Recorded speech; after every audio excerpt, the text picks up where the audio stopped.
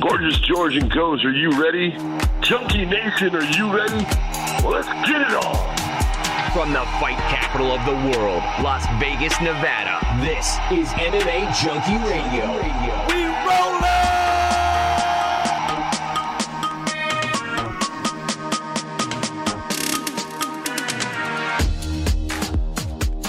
What's going on, Junkie Nation? Gorgeous George and Goes reporting for duty here on a Sunday night for your Monday morning delivery. Excited to talk to you for the next hour or so as we discuss the latest news in mixed martial arts. Lots to discuss, of course. News, drama, all kinds of stuff like that. We have an interview with Marlon Moraes, former WSOF bantamweight champ, former UFC bantamweight contender, and now a PFL featherweight. He's got a big fight coming up against Brendan Loughnane to start the season off for PFL in 2023.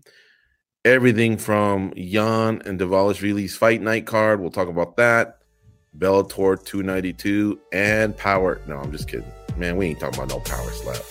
All right, folks, we'll be right back.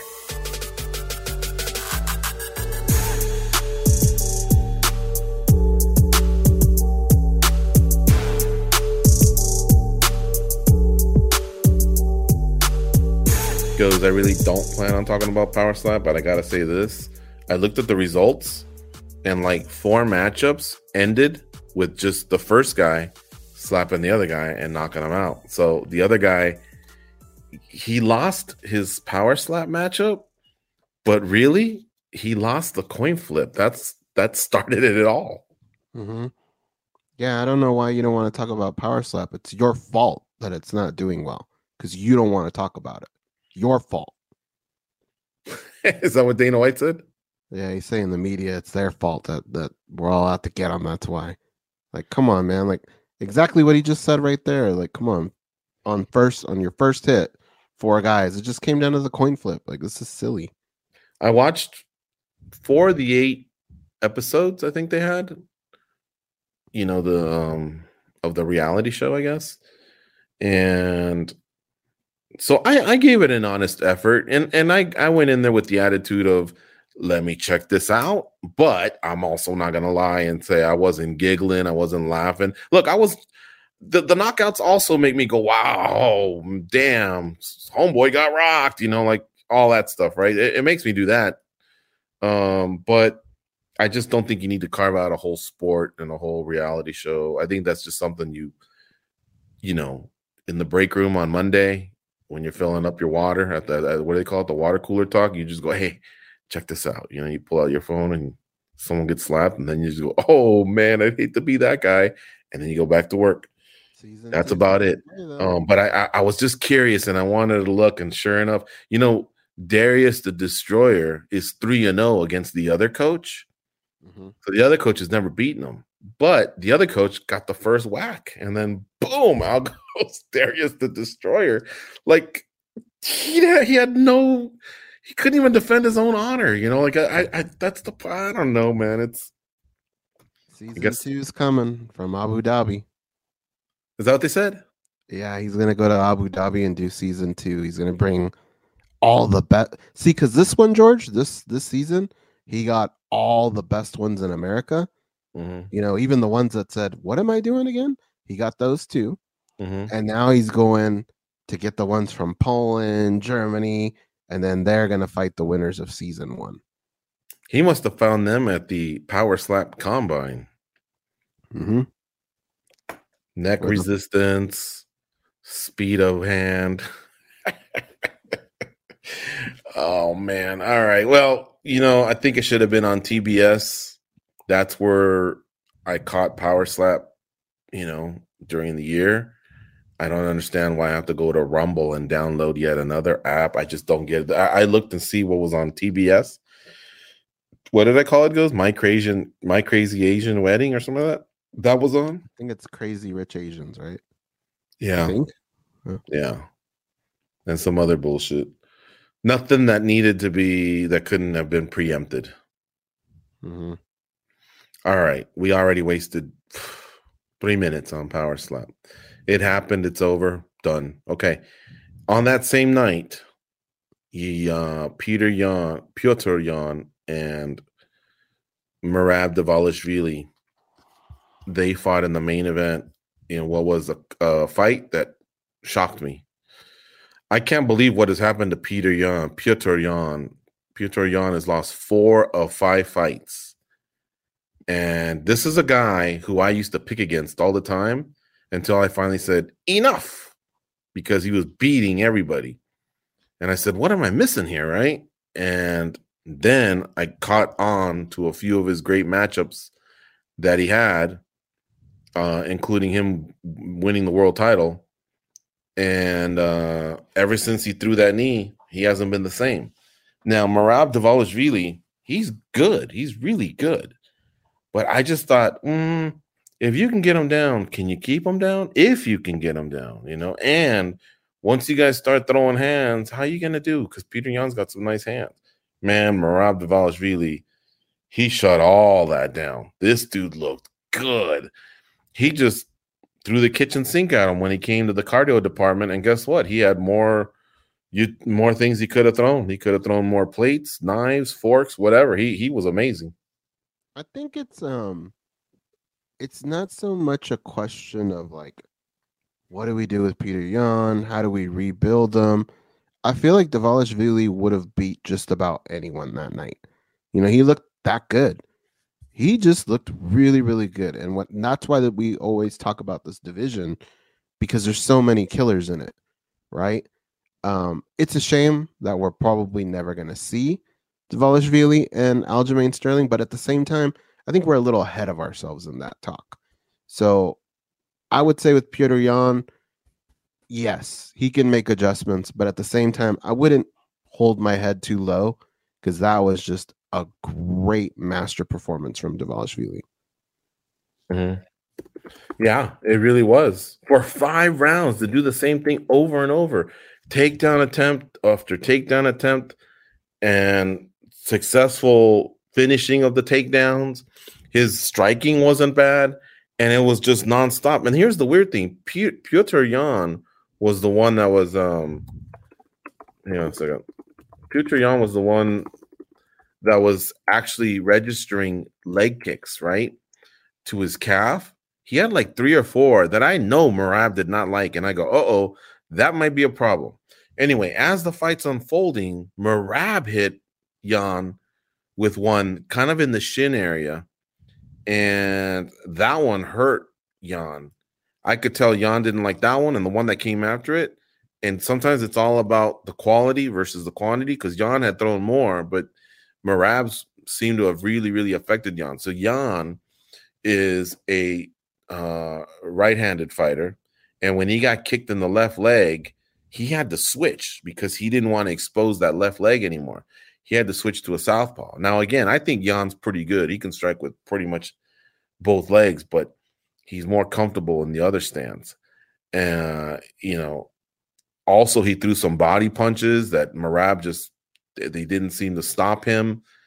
This dude was just fierce. And, I was listening to some commentary where somebody said, I hate to point fingers, but I swear I feel like I'm watching somebody on EPO. Now, it was a joke. The guy was not accusing Merab Dvalishvili of abusing PEDs. But it's funny because I think I've said in the past, I think that Merab Dvalishvili could go 5 rounds, 5 minutes, or a total of 25 minutes on Mount Everest. This guy just does not get tired. And the pace he puts on is maybe one of the most amazing things I've ever seen in mixed martial arts. Yeah, I mean, it kind of reminds me of Clay Guida back in the day. Mm-hmm. It's weird. I don't understand how he does it. His striking was pretty good in the fight, but I think we have to keep things real. And that's, he went to his wrestling early, and that's what opened up his striking. That's what made it better. Yeah. No, I can't tell people what we heard behind the scenes, but that's up to their camp to do it. But still, everything just leaned more towards Petr Yan being the guy here. This is the guy that also carries something else with him, Dvalishvili, and that's the fact that his best friend, his teammate, is the world champion. So he's kind of reached the apex of what he can do. And now he has options, I guess, except they're not the primary options. He wants to be a world champ, but he's being very respectful of Aljamain Sterling's stance, right? Of where he is. Now, Sterling has said, hey, I don't know how many more times I can make 135. And if you look at Sterling, he's a big boy. The other day, he took a picture next to Conor McGregor, and they were almost the same height, just Conor was thicker. And Dvalishvili is teased that he might be able to go to flyweight. But for right now, things seem to be working. There's respect. They're not going to fight each other. Although Dana White did say, hey, you guys may want to rethink this because this is the fight. This is the fight, you know. But Dana White, what he means is, should Aljamain Sterling get past Cejudo, then he would need to match them up. I mean, of course, there's the option of if Cejudo wins, would Sterling get an immediate rematch? I don't know. Sterling's never really been a fan favorite, or not a fan favorite, a UFC favorite. So I could see them easily bypassing Sterling.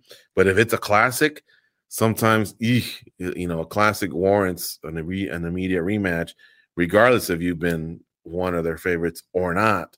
So many things can happen, injuries, stuff like that. And, but this is a tough one. This one is really a tough situation. I think one of the two needs to make a move. And frankly, I think Dvalishvili, if he can make 125, that's where he needs to go. Because he's manhandling 135ers. And I imagine he would probably do the same with 125ers. I mean, 125ers are probably going to be a little bit more cat-like quick. But if he doesn't lose too much of his power, just his pace alone is like this amazing weapon. I mean, it was non-stop action. And it you know, it's like you being out in the ocean and the current keeps bringing you back, but yet you also are just getting hit by wave after wave. And so at first you're like, okay, I'm going to hold my breath and go under the wave and then pop out, right? But let's say the next wave is almost immediate. What are you going to do?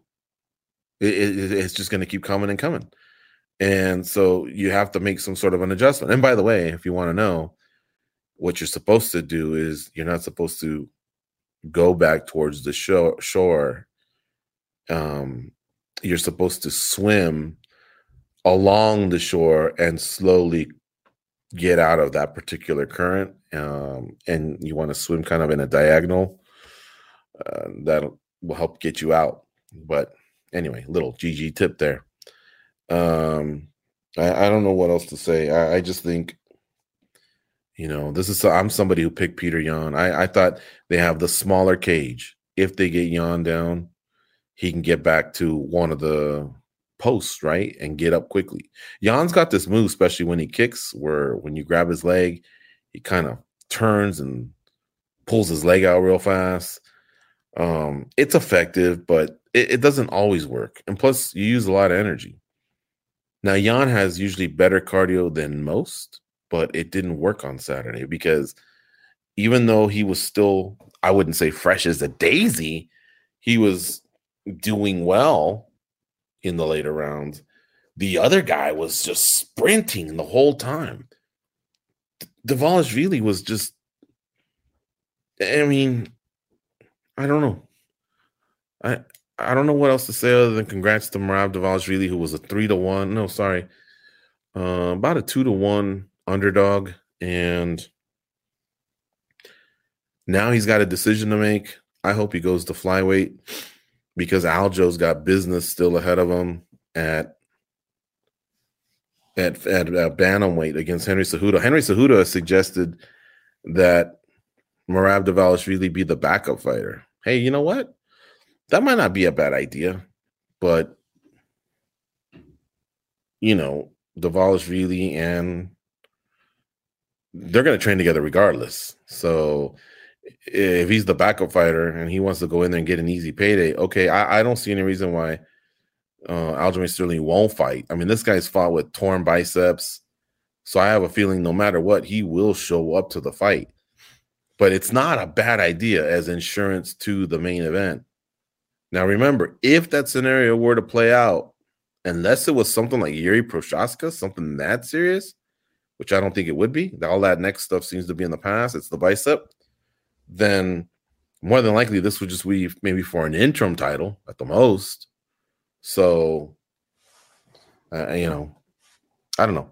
Cejudo suggesting that Dvalishvili be the backup wasn't the craziest thing I ever heard, but he actually thinks maybe he's just getting in Sterling's head or something, but he's actually suggesting like Sterling might pull out of the fight or whatever. And I'm becoming a fan of Cejudo's YouTube channel. I don't know if you've caught it, goes, but he's kind of doing some really good breakdowns. He has some intelligent talk there. You can get past a little bit past the cringe, which he does less of. He actually says some pretty smart things in regards to either his career or other people's big fights. Yeah, it reminds me a lot of Chael Sonnen and the way Chael Sonnen approaches things. Like, if you just know when to separate the character and the fighter, you'll have a great time listening to him and all his breakdowns and all that.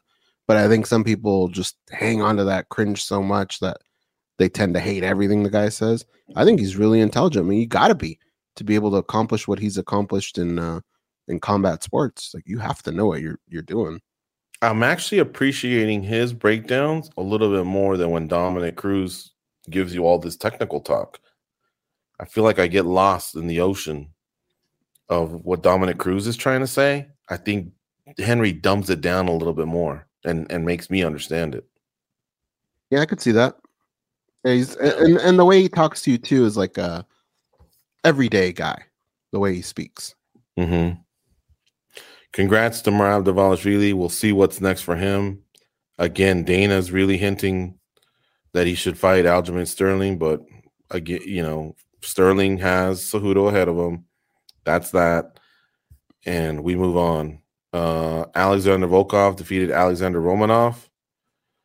Volkov grabbed the fence, and it helped him when Romanov was trying to get him down. Now, I'm going to talk a little bit more about this when we talk about Rafael Assunção. This one was a little bit more of a minor grab. I don't even know that he got a warning, honestly, or much of a warning if it was stern. And by the time they just continued fighting, Volkov lit up Romanov, and that was it, basically. KO punches from back control. Romanov was kind of turtled up, and that was it. There was one particular nice punch that snuck in there. Right under the armpit, right? Under the armpit, yeah, correct. That really seemed to do him in. So congrats to Alexander Volkov. At first, I thought he could get smothered, but he managed to thwart that. So that was the key. It was, and I hate this. I hate it when I hear it was a classic striker versus grappler. I mean, most of these fucking things are.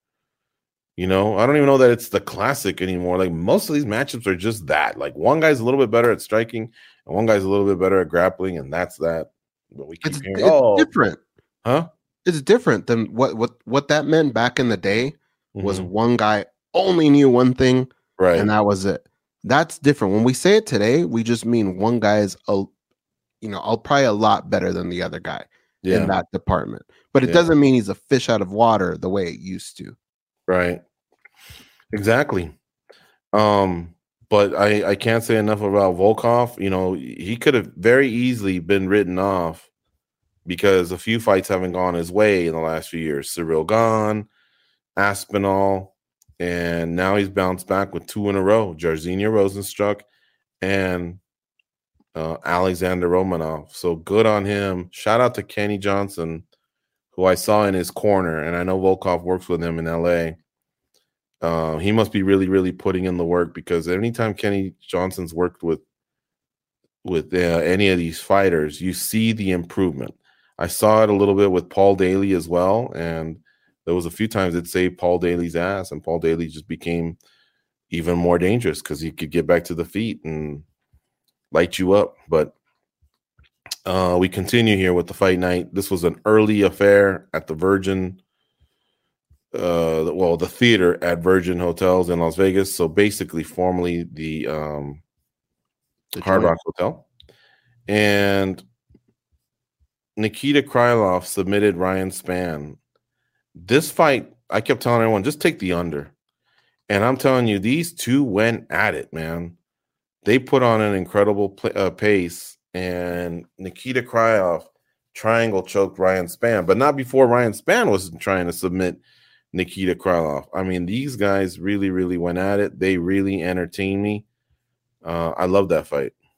It's a weird fight to call, and I was completely wrong on this one. I thought Spann was going to win. But you praise these guys for their intensity and their aggression. It's probably exactly what Dana White wants, right? But I do think Spann's aggression probably put him in some bad spots too.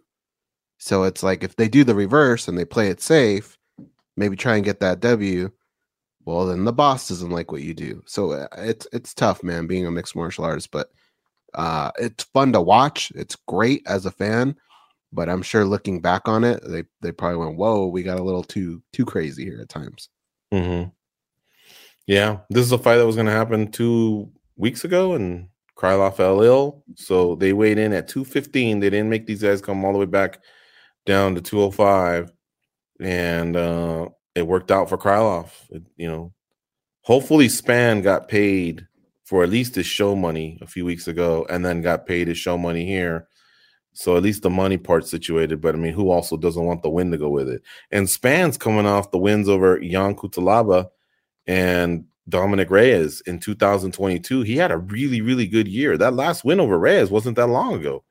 Mm-hmm. It was like in November. And so I thought, man, this is really, really something he can build on. So I was a little bummed out, I like Ryan Spann's swag a little bit, when he does his press conferences, he just seems to kind of like, all right, let's go. Let's bring it. Come on, let's go. We're going to get down to it. The nitty gritty, Yeah. But Krylov's the winner. He gets all the spoils here. We continue on here in the card. This is the main card of UFC Fight Night, Jan versus Dvalishvili. Jonathan Martinez defeated Said Nurmagomedov. It's not too often that a Nurmagomedov loses, and it's not too often that a Nurmagomedov slows down. I say even gas. I don't even want to say a Nurmagomedov gas because I don't want a whole region of Russia coming after my ass. But now these guys are known for just having endless cardio, the ability to push a pace. And Said Nurmagomedov won that first round, but after that, you could see him slowing down, and Martinez got it together and won the last 2 rounds. Big, big win for Jonathan Martinez. Yeah, huge win for that kid. I like him, man. I like that now his bravado, or I don't know how to say it, is starting to catch up a little bit with his skills. Like he's a little bit more aggressive now in things he says. I like that kid. Mm-hmm. Yeah, me too. Mario Batista submitted Guido Canetti, Vitor Petrino, decisioned Anton Turklish, something like that. By the way, those guys got fight of the night. Carl Williams, he decisioned Lucas Bresky. I think we were calling him Wayne Gretzky at the sports book.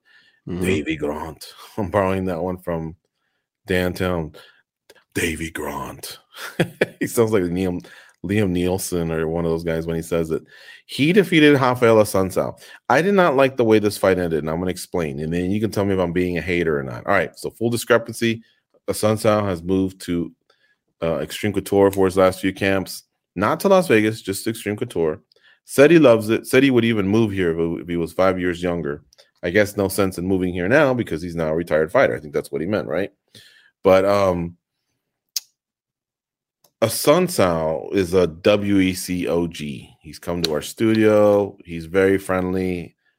And so I guess I openly kind of root for him. Plus, he made me a lot of money in his last fight. His last fight, he was like plus 400. I said, give me that guy. And in this fight, he was up 10-9, 10-9. I looked at the judges' scorecards. Now, one judge had it 10-9, 9-10, to be fair. But 2 of them had it all locked up for Assunção. Now, we're in the 3rd round, okay, of a round that Davy Grant had been winning. But now Assunção had secured a couple takedowns. And more specifically, the last takedown that he had gotten Davy Grant, it looked like Davy Grant was starting to like wilt, like break. And it looked like Assunção, who was recovering, by the way, from some strikes, was going to be able to ride his way to glory. But more importantly, even if he lost that round, he was going to at least survive. And if he survived, knowing that the other judges had him 10-9, 10-9, he was going to win a split decision. Even if he lost round 3, the judge that had it 1-1, okay, he gives that one to Davey Grant, and Assunção takes a 9 on round 3, but he still wins the fight. And here's what happened. Keith Peterson, who had already told Davey Grant, stop holding the fence, he swiped at his arm. This time, he actually stopped the action. He stood them up, stopped the action, and then paraded Grant to all 3 judges, taking away a point. But what did he do? He restarted him in the middle of the ring. And the other guy just came in with a flurry of kicks, a spinning back fist, punches, and one of them did hurt Assunção. And on the ground, Assunção, again, while doing the smart thing, trying to grab a leg and recover, he got caught in an inverted triangle, which was a thing of beauty, by the way. Now, I can't prove that with 1 minute left, that just because Assunção was on top and Davey Grant was wilting or breaking or whatever, that Davey Grant doesn't somehow either get stood up from non-activity or sweep him or get up on his own. I don't know. Maybe all that does happen. But I guess what I really want to focus on, goes, is Peterson's decision to stop them and then stand them. Because in my opinion, at that point, if Peterson would have said, freeze, everybody, right? And then he said, hey, Assunção, I'm going to take away a point, but I'm going to stand you guys up. Or we could just forget about that point and I will leave you where you are. I bet you Assunção or his coaches or whoever wanted to respond on behalf of Assunção would have said, oh, we're cool where we're at. You know what I mean? Like, I didn't like that sequence and the way that all turned out. Well, mixed martial arts is built off of a lot of boxing rules, right? So in boxing, it's very easy to just grab the fighter by the wrist, parade him in front of the judges, and go, hey, everybody, -1 point this guy. That doesn't necessarily transfer over to mixed martial arts. Like, I don't even think it's necessary to pull him up, bring him to the center of the cage, and do all that. I think what a referee would need to do is just say, hey, dog, I'm taking a point away from you. Hang tight, you two. I'll be right back. Go to each judge and say, hey, I just took a point off of this guy. And that's it. Like, I don't know why they go through that boxing tradition of having to lift the guy up, bring him over, and go through all that. It's just kind of silly, and you're right. I think it had a major implication on that fight. Rafael Assunção is a very smart fighter. Davey Grant was tiring. I think he would have kept that position. He would have wrote it out and got a decision. Yeah. It's kind of how I see it as well. And, you know, I immediately tweeted at Big John McCarthy, kind of to see if he would maybe respond. Now, he was busy the night before out in San Jose, so he may have been traveling or just recovering from a big night of fights, Bellator 294. And I haven't tuned into his show, Weighing In, which is also a really, really nice show. But I wanted to see what he had to say about this, because I really like Keith Peterson. And maybe Keith was just following his job, and that's the rule. Hey, you get one or the other, and this one takes precedence because, the point or whatever. I don't know. But I wasn't able to get a hold of him to get an answer on this. But I just know that whatever the correct answer is, I still feel that the more favorable position for the one that was fouled was for him to stay on top. I guarantee you he would have taken that. And with open scoring, holy cow, of course they would have, because they didn't need that extra point. Davey Grant didn't, Rafael Assunção wasn't really going to benefit from that extra point. There wasn't even a 10-8 in progress or nothing like that. Mm-hmm. Yeah, it sucks that it worked out that way. Yep. And so then, if you figure Assunção has been fighting for 19 years, man, in the WEC and UFC for at least 15 of that. And you got to believe that he's probably on his 4th or 5th contract. He's 40 years old. How is he not making at least 100 and 100? That sequence cost him possibly $100,000. But he doesn't know it because he went to sleep. He's just waking up and he's probably thinking, oh, man, I got caught and, whatever. But I bet you he's got to be fuming when he looks at it. Either that or maybe he was going to retire anyway. I don't know. He told us at the gym, we'll see. Because, if you win and Sean Shelby goes, hey, 150, 150, or, you want another one or whatever, you might go for it, Maybe you go one fight at a time. Who knows? But instead, he takes off his gloves and retires. And that was it. And I just felt so terrible for him. Yeah, I was just about to say like that might have even cost him his career because you're right. There could have been another payday waiting, right? So that sucks for him, man. I hope we do get a little bit more clarification on that. Yeah. All right.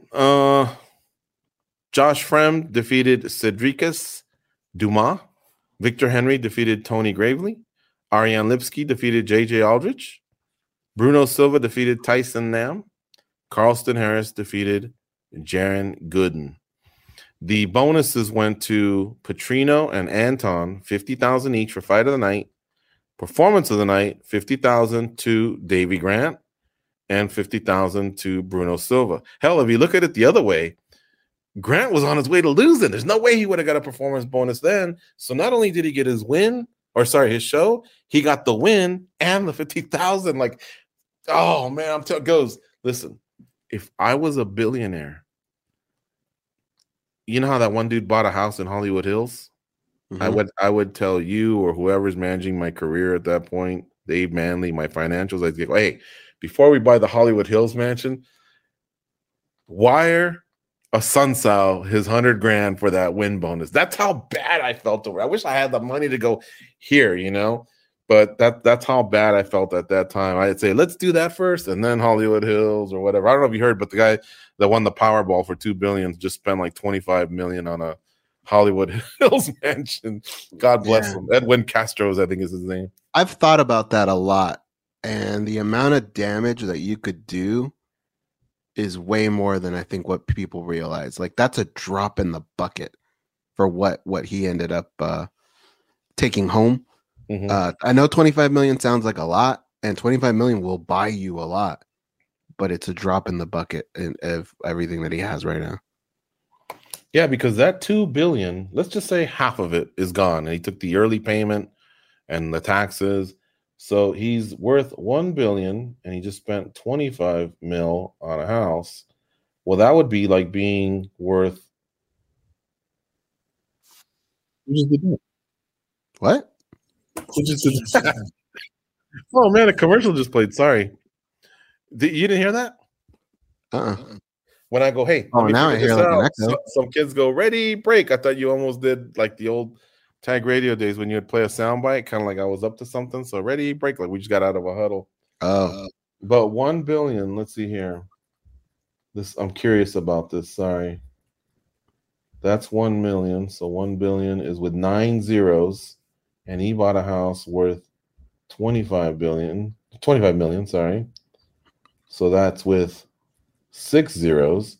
So if I eliminate this zero, it's like he is worth 100 million and bought a house for 2.5 million. Or it's like he's worth 10 million and bought a house for 250,000. If I had 10 million, I could buy a house for 250,000. So yeah, it is a drop in the bucket for him. It's nothing. Yeah. Anyway, yeah, man. Sorry, Sunsao. I'm not a billionaire, so I can't do anything about it. But I don't know why that bugged me so much. It's nothing against Davey Grant. Even if Davey Grant were to go, hey, I knew what I was doing. Because remember you said it before, goes, what if Husamal Paharis had gotten hold on a second. What if Husamar Paharis? How about now? It's for me. Oh, what if Husamar Paharis had gotten a hold of one of your legs, but you knew that if you could kind of maybe kick him in the face, not hard enough that he can't continue, so he's not knocked out, but hard enough where he has to recover, and then he goes, okay, I can continue, but then they stood you back up. Guess what? Husamar Paharis doesn't have a hold of your leg anymore, and now you might have a chance to knock him out. You know what I mean?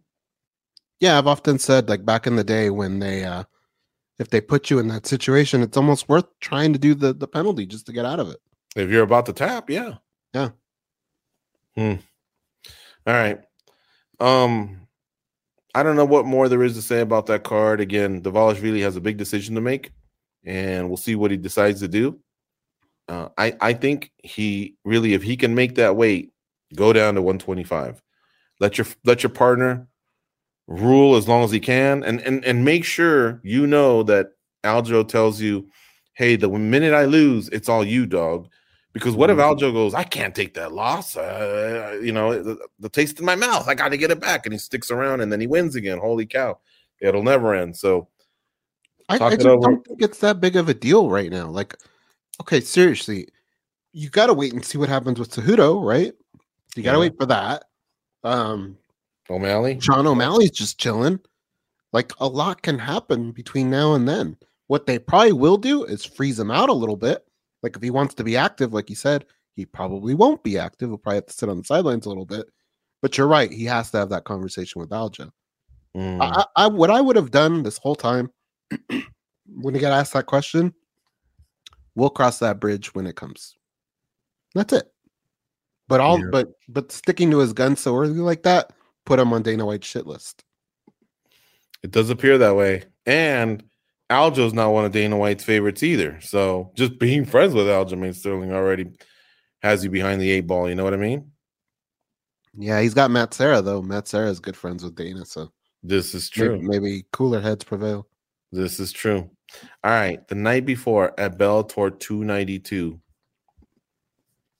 we had a pretty interesting card. Things started off with, let's talk about the prelims. Names you might recognize. Diaz defeated Julius Anglikas. I don't know if you guys remember these guys from the Bellator Grand Prix that they had for the light heavyweight division. They were there. Josh Hill defeated Cass Bell. I know you've heard of Josh Hill before. And Enrique Barzola defeated Goyito, Eric Perez. So Peru evens the score for Alexa Grasso defeating Valentina Shevchenko. Now we get to the main card on Showtime.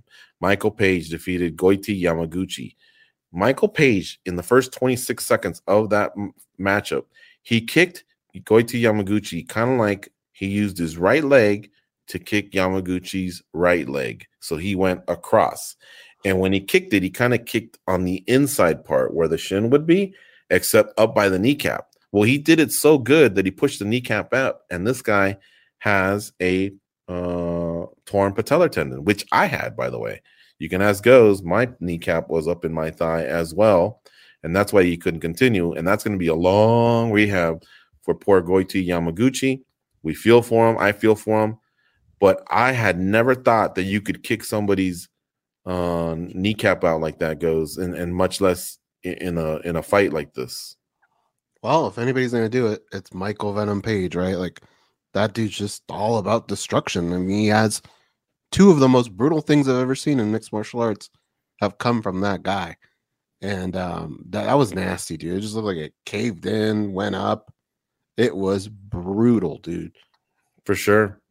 Unfortunately, Yaroslav Amosov, the undisputed welterweight champ, probably has Jason Jackson ahead of him. So this guy can either turn to bare knuckle again or fight someone else. I mean, maybe Lorenz Larkin, because Lorenz Larkin, he says, I'm the black sheep. And he's gotten phased out. So maybe these two can fight, and the winner gets the winner of that matchup. Logan Storley's already out of the way. He was the interim champ. He just lost to Amosov. He got dominated. So I see him kind of being out of the way. To be fair, he's only lost to Amosov twice. Other than that, he's beaten everybody else. But yeah, I don't know what he can do, but I seem to observe that Scott Coker really likes Michael Venom Page. I would think he would feature him even more, which is what we talked about with Michael Venom Page. Like, what the hell's happening here? Why aren't you fighting as often? He keeps saying that what he keeps hearing is that they're full, but I would try and feature this guy as much as I can.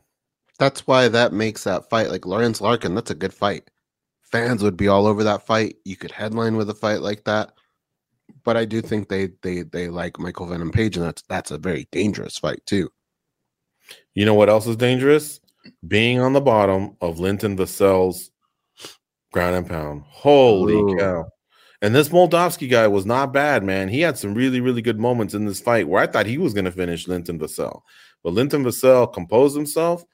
And I remember this guy used to be a light heavyweight champ, man. But this guy's all of 6'6", and now he's filled out to about 240 or so. But, geez, when he's on top, I mean, he pummels people. He jacked up Moldavsky, gets the win. Now he says he wants Ryan Bader, and guess what? I want to see it. Yeah. I mean, I go back and forth with this guy, man, but you can't argue the fact that was pretty brutal work, dude. That was really nice work. And, yeah, I mean, you want something different, right? So I could sign off on something like that. The big swarm in the house. He's beaten Moldavsky, Tim Johnson, Terrell Fortune, Honey Marks, and Sergey Karantanov. So you got some veterans mixed in there along with some young cats. And, you know, he's lost to Bader before. I get it. But, and to be fair, he's lost to Moldavsky before. So he's even with Moldavsky. But the Bader loss was at light heavyweight. Now these guys would be meeting at heavyweight. Maybe it'll be a different tune. Who knows what? All right, the next two fights are the Bellator Grand Prix, but right now our guest is ready to go.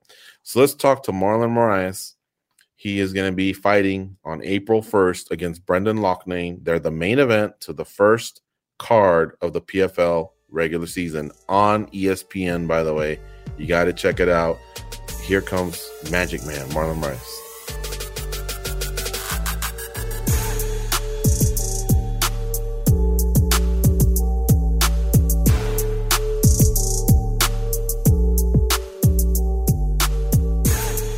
What's going on, Junkie Nation? Gorgeous George and Goes are back with another superstar from the sport of mixed martial arts. Today we talk to Magic, Marlon Moraes, who headlines the first card of the PFL for their regular season. It's coming up on April 1st. That's not an April Fool's joke. And it's on ESPN. It's the main event, Marlon Moraes versus Brendan Loughnane. Welcome back, Marlon. How are you? I'm good, man. I'm good. I'm excited for the season. And I feel like I'm indebted with some of my fans, and this is the mentality I'm coming for 2023. And I have so many people that support me, that likes to see me performing, and I want to get in there starting from April 1st and show to all these guys what I still can do. And I want to cement this season as one of two. Even I don't know if I'm going to be the champion at the end of the season, but one thing I'm going to do for sure is give so many good fights for my fans. That's awesome. Well, we're your fans as well. We cover the sport. We're MMA media. We're objective most of the time. But honestly, once you sit down and you pour your beer, you know, and you got your sandwich and the fights start, we become fans. And you're an exciting fighter to watch. So is Brendan, to be fair. This is one hell of a main event. How much do you think about the fight every day, Marlon? Are you one of those that consumes themselves every day about the fight, or do you just kind of put it in the back burner because you've accomplished so much and been in so many big fights? Man, if you are a fighter and you don't leave the fight, you shouldn't be fighting. You know, you have to have the passion to get home, watch your sparring, watch what you're doing every day, and you have to judge yourself, you know, and see, like, man, am I good enough to beat this guy? What can I do to beat him? What he does? And to find the openings on his game, you know, and watch the good fighters. I love to watch some of the fighters. I love to watch Volkanovski. So I watch all these good fighters upcoming. And that's what we have to do, man. That's what I'm investing my time in. I'm investing my time in be a better fighter, and that's how I'm walking to April 1st, face a great fighter, an excited fighter, like you just said. We are both excited fighters, and the fans know it's never going to a fight of me or a fight of Brandon that you're gonna get in there and you're gonna stop to look at the fight. You're gonna eat something, you know, you're gonna talk with your friends. If you blink, you won't see the finish, and that's how I'm walking in April 1st. Who are your coaches? Who's your lead head coach now going into this fight? I train with Anderson. I've been with him since I was young, and for this camp and my last camp, I've been training with Pahumpa a lot. And first I moved to ATT. I never got to work with him, but Pahumpa is a good coach. I saw in my grappling, my last fight, I was able to unfortunately I didn't have him. I think if I had him on the fight, I could definitely end that fight in a submission, especially for the time we spent on the ground. But man, unfortunately he couldn't go. But man, now I'm training with him. I'm having him daily. I'm feeling different in my grappling, in my striking, and I'm very confident, man. I can't wait to fight again. And a lot of people are questioning, should he fight? What's he doing? And it's a tough fight. It's not a tough fight, but I never had an easy fight since That's true. 2017 when I signed with the UFC. I faced my first fight, Rafael. Rafael was top 7 in the world. And since that, I never faced an easy fight. To be honest with you, I have a lot of respect. But on the paper, my last fight should be an easy one. But unfortunately, I got caught. But besides of that, all the fighters I fought was top 5, top 10 fighters in the world. And people are watching now, and they see all of them, Cory Sandhagen, Sadong Yadong, and that's fights that you walk in and that's 50-50 to anyone in the world, And I just got a bad streak. I believe that the UFC didn't want to give me a opening. They didn't want to give me Cody Garbrandt got the last fight, get back fight. I never got that get back fight. So it is what it is. Patient, a lot of respect for them. They do what they have to do. I got so many guys denying to fight me and in the UFC. And now I'm in a different promotion. I'm with different mindset. And I got the opportunity to face the champion. How I'm going to say no, how I'm going to run, how I'm going to say I don't want to fight a tough guy. He's a tough guy, so am I. He can knock me out, but I can knock him out as well. So that's how I'm walking out there. April 1st, you guys going to see a great fight. Marlon, you brought up 2017 when you first came in, and even though you referenced a Sun Sao who you lost to, but then later on also beat, that was an incredible run that you had, including having a win over the current UFC bantamweight champion.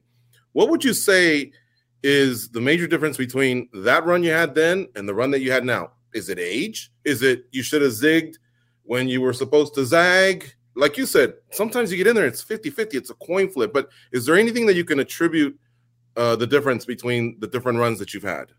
It's just the timing, I think I'm a tough guy, It's hard to make me say no to something. And looking back to my career, to the fights I had, I should take a step back at some point, and I didn't. But I don't regret. I did it. That's the way I did it. I paid for, and I cannot do anything. The only thing I can do is go to the gym, try to get better, and try to be a better fighter.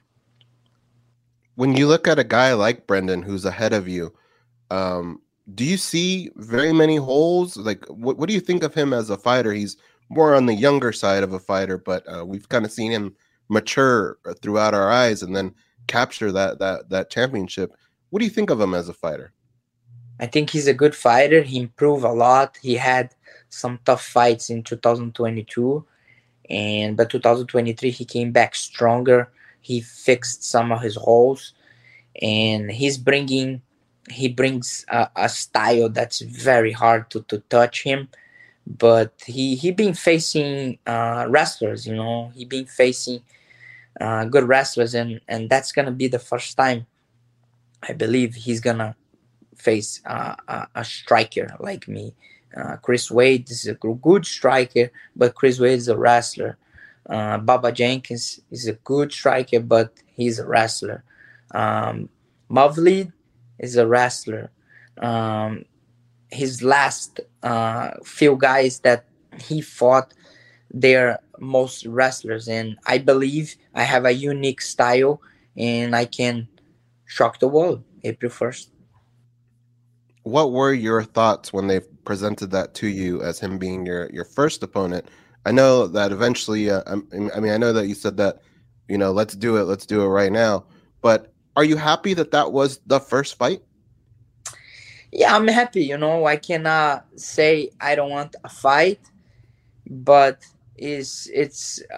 I was thinking maybe face him later on. He's the champion, but why face him 3 fights from now or face him right now? We're gonna have to face one day. And like I tell my friends, some of my friends, hey, I want to be in the UFC. I want to fight my way to the UFC, but I don't want to fight this guy. I wanna cement the record. I want to be 10-0, then go to the UFC and face the tough guys. But man, one day you're gonna have to face the tough guys, and you're gonna win, and you're gonna get to the UFC and you're gonna lose. You have to see if you can beat that guy now. Why are you gonna wait? To face this guy in the UFC? It's just happened to a lot of people. They go to the UFC with a blank record, and people think they are animals, and then they see them fighting a guy like low level and they lose. And why wait? They pay me very well. Why I'm gonna wait to get the fight just for the championship? Just pay me. I'm gonna fight anyone. Marlon, can we talk a little bit about motivation? Right, when a fighter first starts, their motivation kind of changes throughout their career as to why they fight. You've been able to do a lot of things, like George said, even capture a belt before and face some of the greatest fighters in the world, make money. But has your motivation changed at all at this point in your career? Is it different, or does it feel the same? Man, changes a lot. At some point, you are motivated for the money, and then you're motivated for the gold. But right now, everything is going to be consequence. I'm motivated for the win. I want to win. I want to get back to the good performances. Like I told you guys, I want to give to my fans the performance they are waiting. And that's what motivates me today. Not the money, not the gold, nothing else. Just get in there, get the good fights, fight the best, and win. Win and put in a good performances.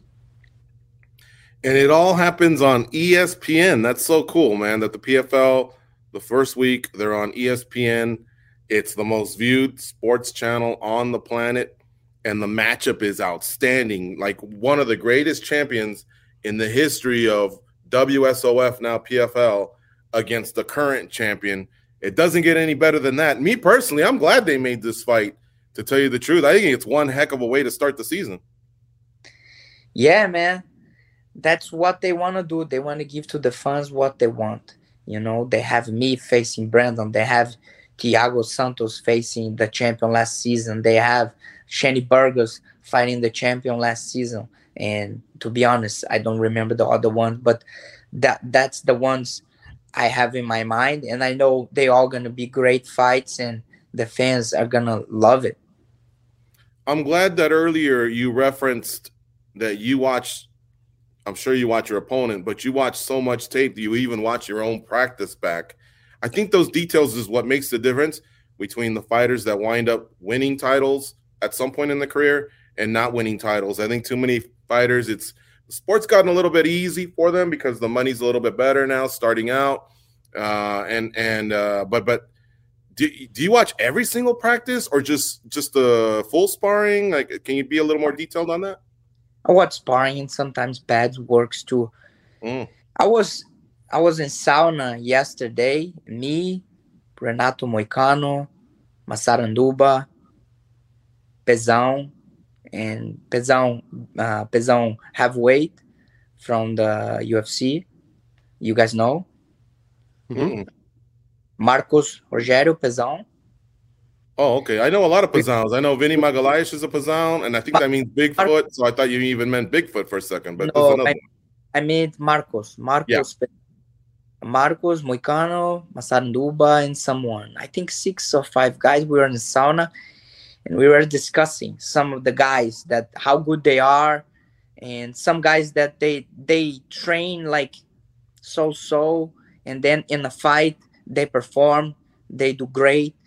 And then I was telling them, these guys, they train so, and they get in a fight and they perform. They are tough guys, but they will never be the best. The best guys are the ones that training properly. They watch themselves. They do the good. They do as good as they do in training in the fight.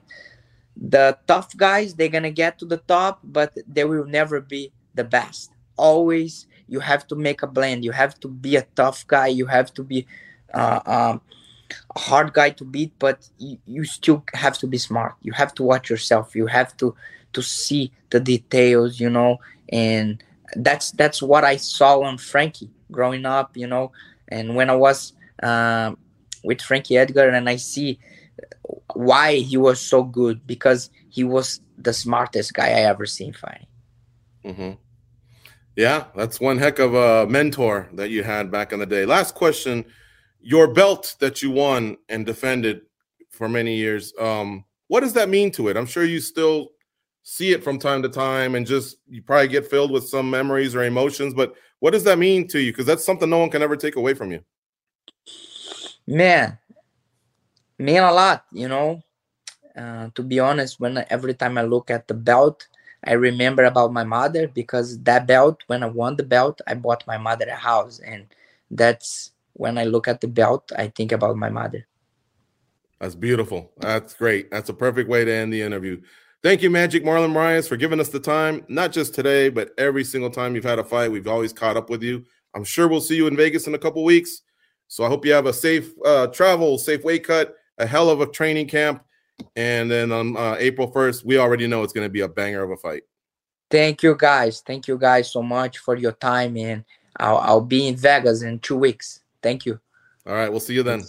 All right. Well, he seems pretty pumped up about facing the champ in his first fight. And I guess considering the hand he could have been dealt goes, he's right, man. Wade likes the wrestle. Bubba Jenkins likes, well, I wouldn't say loves the wrestle, but that's definitely a strength of his. So there's a lot of wrestler heavy fighters in the featherweight division, and so to get someone like Brendan Loughnane, I think that's a mouth-watering matchup for someone like Marlon Moraes. I love his quote at the end. They pay him a lot, so why not, right? Pretty much, yeah. Yeah, he's definitely benefited from some good paydays, well-deserved too. And I don't get tired of pointing it out, but he does have a win over the current bantamweight champ, Aljamain Sterling. Now, since that fight, things didn't go too good, but that's still a great skin to have on your wall. The other guy I kept forgetting, I don't know if he's part of the season this year, is Lance Palmer, and then Movlid Kabulaev, who I don't believe has ever lost. So he's back this season. He sat out last season, but he's a beast too.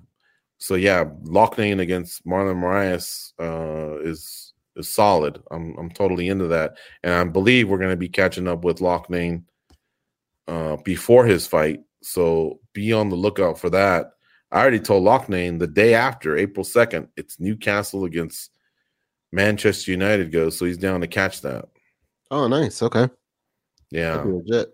He's well aware of that, and he's really pumped up for the turnaround, as is Michael Venom Page. Those are two hardcore Manchester United fans. I'm scared of that game, though. I might have to eat a cricket. Yeah, it's true. Marlon Moraes as well also has a win over Shaman Moraes, who was a former featherweight champ, if I'm not mistaken. No, he lost him, didn't he? That's who he just lost to. Shaman Moraes. Oh, that's right. I'm thinking of someone else. Okay. Well, he beat Jose Aldo. Former UFC featherweight champ, and he beat Aljamain Sterling, the current UFC bantamweight champ, along with Rafael Assunção and John Dodson. But all I'm saying is poor Marlon Moraes is taking a beating, kind of like he ain't what he used to be, which is, I guess, if you look at just the wins and losses, sure, that's an accurate statement. But Moraes, he was a beast, man, at one point. And if he can recover if he can bring some of that back into the fold, I think he could do well. But yeah, I mean, he is in a funk right now. He was competitive in that fight, man, until the finish. Yeah, this is true.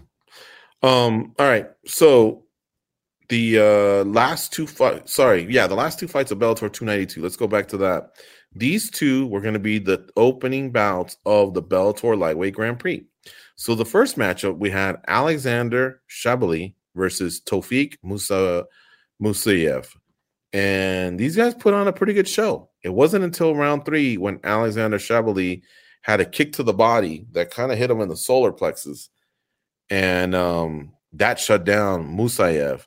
Now, the confusing part was Musayev had also postured like, hey, some of that kick caught a piece of me downstairs.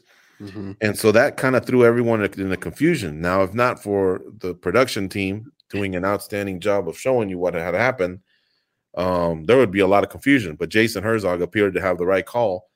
And that was him telling him, if you can't continue, I got to call this because I am not calling the other foul. What caused this for you to bend over was that shot to the solar plexus.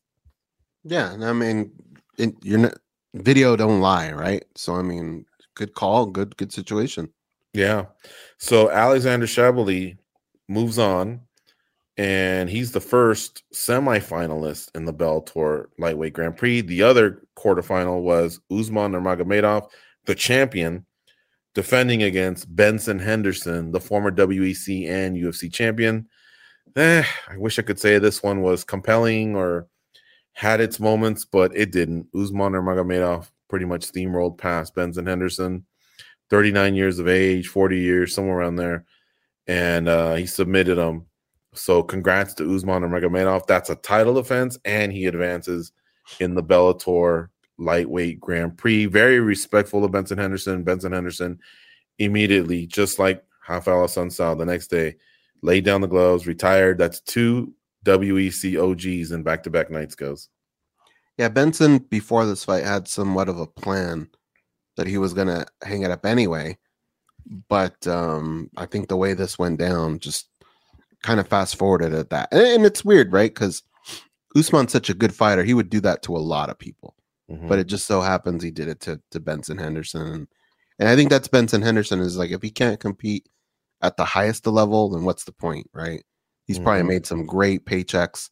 I know him and Demetrius Johnson have the record for doing an interview with us and saying, hold on, let me go to another room. And I swear to God, this guy walked forever in that house, whatever house he lives in. Yeah, he must have got that mansion in LA or whatever, because he walked forever before he got to that other room. So I'm sure he's well off. He's accomplished a lot in the sport, and I'm happy.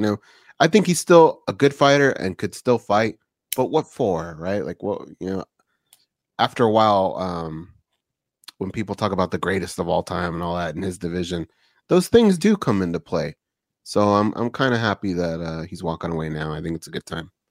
He says now is his wife's time to shine, and he knew he was done. And, if he would have won, obviously he would have been champ and he would have advanced, but there's just no sense. And I mean, this Grand Prix has to play out, and Benson just isn't in the fold. And so now at this point, I guess he's just out there cashing checks, which guess what? He can do somewhere else if he really gets the itch in a year or so.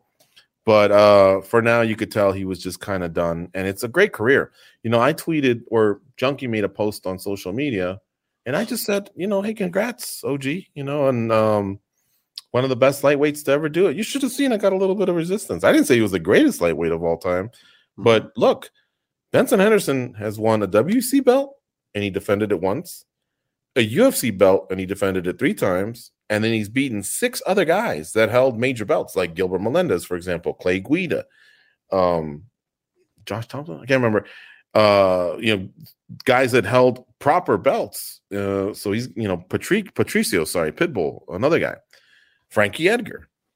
So that and a few other skins on the wall, like Jorge Masvidal at welterweight, Nate Diaz, who was top 5 champ and, awesome lightweight himself. I just thought he's ticked a lot of boxes. He should be proud, and I just don't know how that can be disputed. I didn't say he was the greatest. I just said he's one of the best lightweights to ever do it. Yeah, I mean, I can agree with that. The stats don't lie. Yeah. All right, this week is fight week for UFC 286, and Goz and I will be hosting a watch along. That watch along is going to start at 9 a.m. on Saturday, March 18th. Now, the reason it's starting early is because the fights are coming to you live from London, England. The main event is Leon Edwards versus Kamaru Usman. Edwards is going to defend his welterweight title that he took off Usman last August in Salt Lake City. And not only that, but this will settle their trilogy because they're 1-1. So tune in for that. You got Rafael Fiziev and Justin Gaethje in the co-main event. And again, Goz and I will be with you for 4 fights on the prelims, 5 fights on the main card, starting at 9 a.m. Pacific, noon Eastern. That's when the Ford featured prelims start. And again, the time changed. London's 8 hours ahead. That's why we're going early. So follow us on social media. I'm at MMA Junkie George. Goz is at the Goz, and that's on Twitter and Instagram. And you'll see us kind of posting a lot of stuff with that reminder of the different start time. So you'll see a lot of that this week. We'll have great coverage for that card. I believe it is Mike Bond, right? Goz heading to London. Do you know who's heading to London? I'm or not is it sure. Farah Hanoun? Farah Hanoun and Yeah. Abby, right? I don't think it's Mike because I think Mike's on Spinning Backlick. Yeah. It's going to be actually Spinning Backlick is Farah and Danny, myself and you tomorrow. You can catch Spinning Backlick noon Eastern, 9 a.m. Pacific every Monday live on our YouTube channel. Well, whoever it is, we got you covered out in London. And, it's going to be a really, really fun card, title fight and all, and a title contender fight as well. And Vittori versus Dolidze, that's a really, really good fight. So I'm really, really pumped up for that card. And lastly, again, thanks as always for your support of the show. I felt like there was one last thing I was going to say, and I can't think of it, but we're going to exit. Thanks to Marlon Moraes for his time. And we got a lot of fun interviews lined up for this week. So we will see you all on Thursday's show. Thank you for tuning in. Go out and be a champion.